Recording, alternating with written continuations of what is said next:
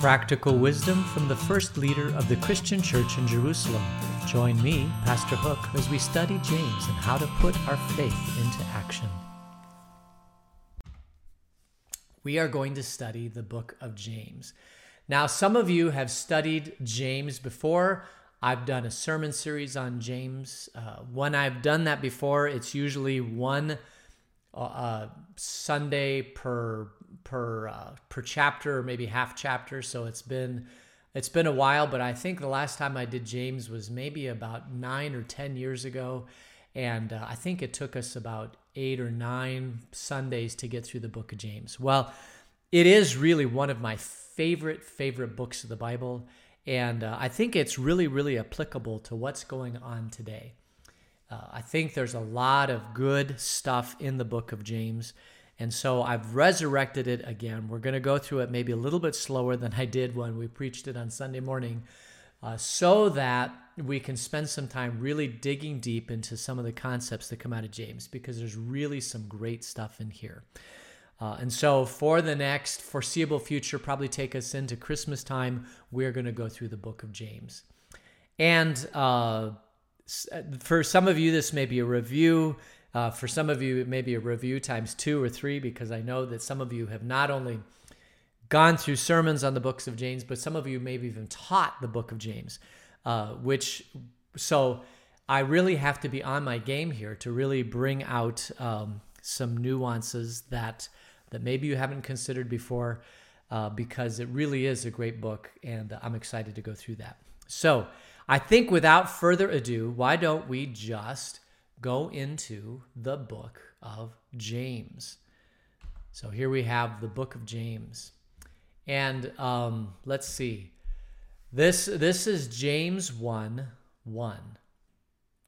James, a servant of God and of the Lord Jesus Christ, to the 12 tribes scattered among the nations, greetings. So right off the bat, we find out that James is written by James, who doesn't really identify himself other than a servant of God and of the Lord Jesus Christ. So he's a servant of God and of the Lord Jesus Christ. So we see simply that James is a follower of Jesus Christ. He calls himself a servant of Jesus Christ. The Greek word there is doulos. So he's a doulos of God and of the Lord, giving the title of Lord to Jesus Christ. So he not only follows Jesus, but he sees Jesus as Lord.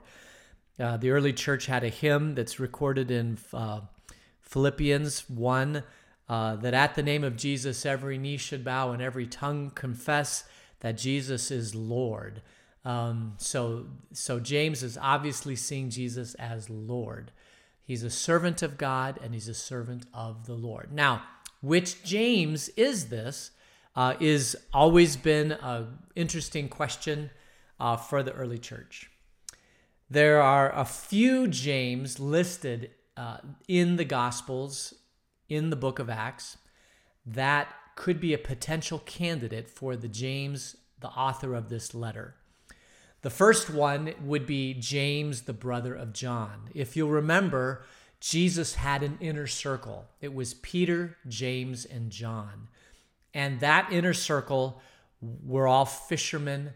They were all people that Jesus considered to be his inner circle. When Jesus went on to the Mount of Transfiguration, he took Peter, James, and John with him. It seemed like Jesus had 12 apostles that followed him, but of those 12 apostles, Jesus selected 3 that were like his best buddies or his best friends or his inner circle. And that was Peter, James, and John. And this James could have been one of those 3. But not really considered to be one of the James of this. A lot of the scholars don't see this James, this close brother, friend of Jesus, to be the James. I have something here that's written. He was martyred around 43 AD. He wrote several books. Since John wrote several books, this is his brother. Maybe he is Maybe he wrote books also. If you remember, John was the one that was exiled on the island of Patmos, a disciple that Jesus loved. Well, this would be his brother, his older brother. And but there's no indication that he ever wrote anything. There's no indication that even though he was a beloved brother of John, that he is not the one that we're talking about. There was also another one called James, the son of Alphaeus. He was also a disciple of Jesus. Jerome, one of the early authors, wrote this about James, the son of Alphaeus. Do you intend the comparatively unknown James the Less, who is called in Scripture the son of Mary, not, however, Mary, the mother of our Lord, to be an apostle or not? If he is an apostle, he must be the son of Alphaeus and a believer in Jesus. For neither did his brethren believe in him. The only conclusion is that the Mary who is described as the mother of James the Less was the wife of Alphaeus, the sister of Mary, the Lord's mother, the one who is called John the Evangelist, Mary of Clopas. So there was another. James is a very common name. It'd be like today, for my generation, the most common name is David. The most common female name is Jennifer. So if you're in your 50s, that was the most common name of people born in the early 1960s. James is the same thing. So there were a lot of James running around. Well, one of them would have been Mary, called the wife of Clopas, and then she had a son named James, but probably not him also. The most likely candidate for the author of this letter would be James, the brother of Jesus. Now, this is interesting because there is a large part of Christendom that says that Jesus was the only one that came out of the womb of Mary. So there cannot be a brother of Jesus. But if you believe that, then the way you get around this is to say that maybe he's a half-brother through Joseph, or perhaps that he's a close cousin of Jesus that was called a brother, or I have no problem calling it actually a brother of Jesus. But there was a brother of Jesus. Whether or not it was a direct relational brother of Jesus or a close cousin or a half-brother of Jesus from Joseph, that was the first leader of the Christian church in Jerusalem. He was called James the Great, or James the Great One, as opposed to James the Lesser. And this James saw Jesus after the resurrection. He would have been a brother or a cousin of Jesus that saw Jesus after the resurrection. And seeing Jesus after the resurrection, he became a follower of Jesus Christ because he was the brother of Jesus. He was given a lot of authority, perhaps honor. At some point, Peter, James, and John, well, that James was killed. And so this James the Greater would have taken his place as a 12 apostle and run the church of Jerusalem. And he's mentioned many times in Scripture as the author of, not as the author of this, but as a ruler in the church in Jerusalem. So if you look to Galatians chapter 1, verses 18 through 20, Paul is writing to the church in Galatia, and he's talking about why he has authority to be a leader in the Christian church. And he goes through a bunch of things, but one of the things that he says in verse 18 of Galatians 1, Paul writes, "Then after 3 years, I went up to Jerusalem to get acquainted with Cephas," who would have been Peter, "and stayed with him 15 days.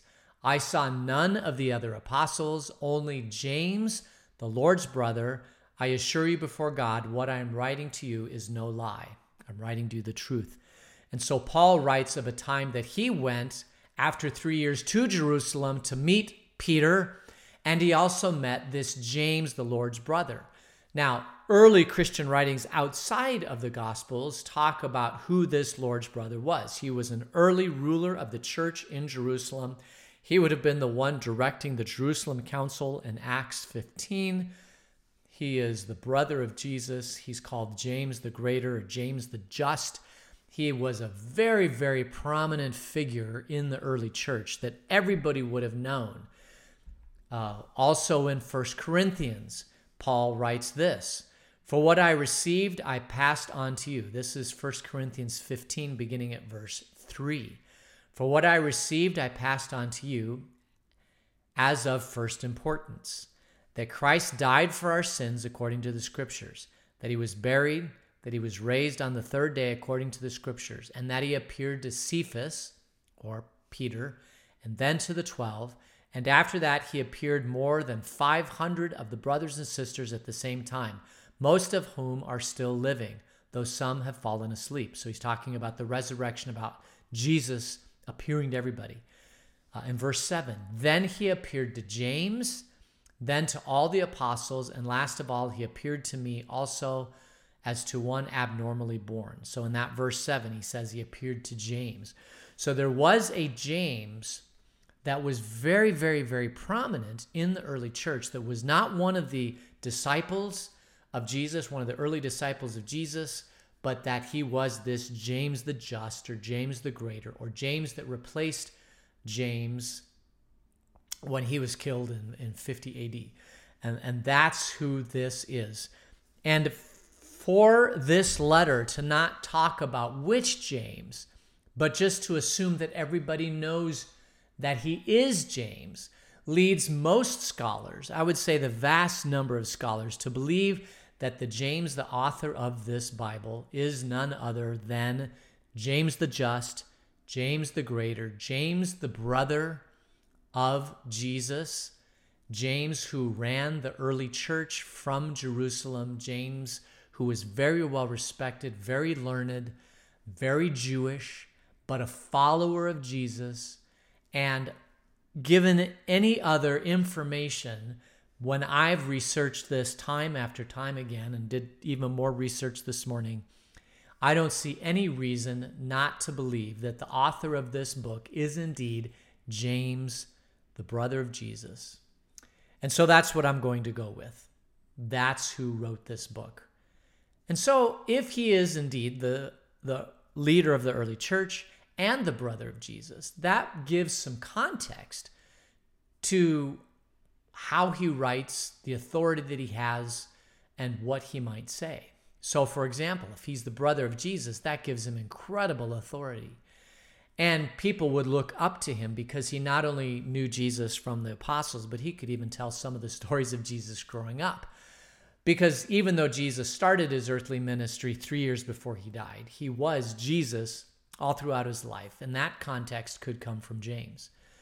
And if he's the leader of the early church, then he understands some of the issues that the early church were struggling with and was given the authority to talk about that. So that's why I believe that it was James the Just, the author of this book. And that's the insight that he gives. So I'm not going to really talk about him more than that. Now, what is the next thing? Who is it written to? To the 12 tribes of Israel scattered. So this James, who is obviously, if he's leading the church in Jerusalem, which is where Jesus rose again, right? Christianity came out of the Jewish faith. And so the earliest followers of Jesus were Jewish Christians. They were people who were Jews first and then heard the message of Jesus Christ, became followers of Jesus Christ, and were in Jerusalem, located in Jerusalem, but mostly Jewish people. And that's who James the Just led, was this Christian followers of Jesus, mostly Jews, who were in Jerusalem. But all the Jews were not just necessarily in Jerusalem, because we have to know that the Jews were scattered very many times. First of all, by the Babylonian Empire. They came in Jerusalem and they scattered Jews. There were lots of times that the Jews were scattered. When the Romans came in, the Jews were scattered. And so the Jewish people, while they started in Jerusalem and considered Jerusalem their headquarters, they existed throughout the whole entire Roman Empire, the whole Middle Eastern area. And those would have been the Jews that James is writing this letter to. It's not just to the ones in Jerusalem, It could have been, but it was also to the Jews scattered throughout the whole entire Roman Empire. Now, if that's the case, if they are Jewish people, then this letter is decidedly Jewish. It's going to talk about Jewish themes, but it is also a letter that is ascribed to these Jewish people as James, a follower or a slave of Jesus Christ. And so you would think that there would be a lot of stuff in here about Jesus, but there's not. As a matter of fact, this is about the only time that Jesus is mentioned in the whole entire letter, which is interesting because if it truly is the brother of Jesus and he's the guy in Jerusalem, you would think there'd be more context, more Jesus stuff, but there's not a whole lot of Jesus stuff. As a matter of fact, it's mostly this is a moral epistle of how you should live your life, and the fact that Jesus died and rose again and covered the sins of people who can't follow this epistle perfectly. All of that stuff is not mentioned at all, which is the reason why Luther, when he looked at this epistle from James, was not pleased with this epistle. He called it an epistle of straw. There was no gospel in here. If you are trying to lead a life holy to God and you don't understand that Jesus died for your sins and makes you acceptable to God, even if you don't follow the law perfectly, if you don't know all that stuff, you look at this epistle and you can be very, very upset because you're not going to be able to follow this epistle perfectly. And that's the reason why Luther doesn't like this epistle, because there's no grace, there's no gospel, there's no benefit of being in the kingdom with the power of the Holy Spirit living in you, the redemption of Jesus Christ covering you. All of that stuff is excluded from this epistle. But I will not exclude that from this epistle. We will go through this epistle and we will take a look at it, but we will understand that we cannot follow it perfectly. But Jesus Christ covers us, makes us acceptable to God, gives us the power of his Holy Spirit inside of us so that we can be in the kingdom. The kingdom is a major, major theme of Jesus. The kingdom does not fall into this epistle as a major theme at all. But it's written to Jews. It's written to Jews who are living across the empire that were scattered. Now, every time I think about scattered Jews, I can't help but stop thinking about Fiddler on the Roof, right? Tevye, who is living in occupied Russia, or not occupied, he's living in Russia, the Russian Empire in the late 1800s, early 1900s. And this is a clan of Jewish people that eventually find their way to Russia from Jerusalem. And they are dispersed. They have no land of their own. They're settling on a piece of property that the Russian people are letting them live in. It's probably Kiev, Ukraine, Poland. I don't know. It's this fictional town of Anatevka, I think. And they are there basically at the mercy or at the blessing of the Russian Tsar. But they eventually then get moved out. And so they are a people without a home. And Jerusalem, the Jews believe that Jerusalem is their home. That was land promised to them by God. And we don't understand what this is because here in the United States, we have strong property rights. I'm recording to this from my home right now. And I have no fear that some government is going to come in and kick me out of this home. But if you live in other places around the world, you don't have that blessing of security. Because if you live anywhere outside of the United States that is not a strong property rights nation, there is no guarantee that some larger power is not going to come in and disperse you or drive you from your home. And when that happens, which has happened throughout all of history, you become an exile.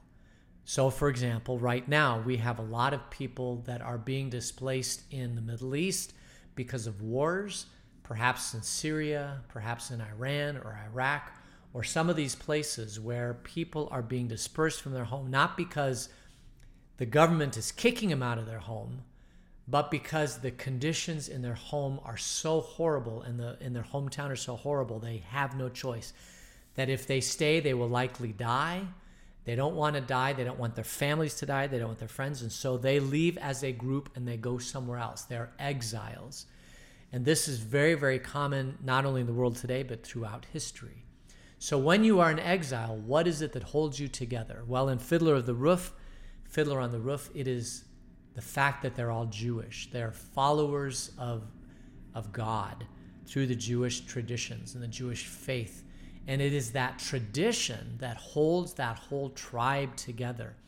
So that no matter where they go, no matter where they're exiled to, and they set up their camp in a place, they are still held together and bonded together by the traditions, by the faith that drives them. That's the whole story of Fiddler on the Roof, that they live like a fiddler perched precariously on a roof, that the only thing that holds them together is their traditions.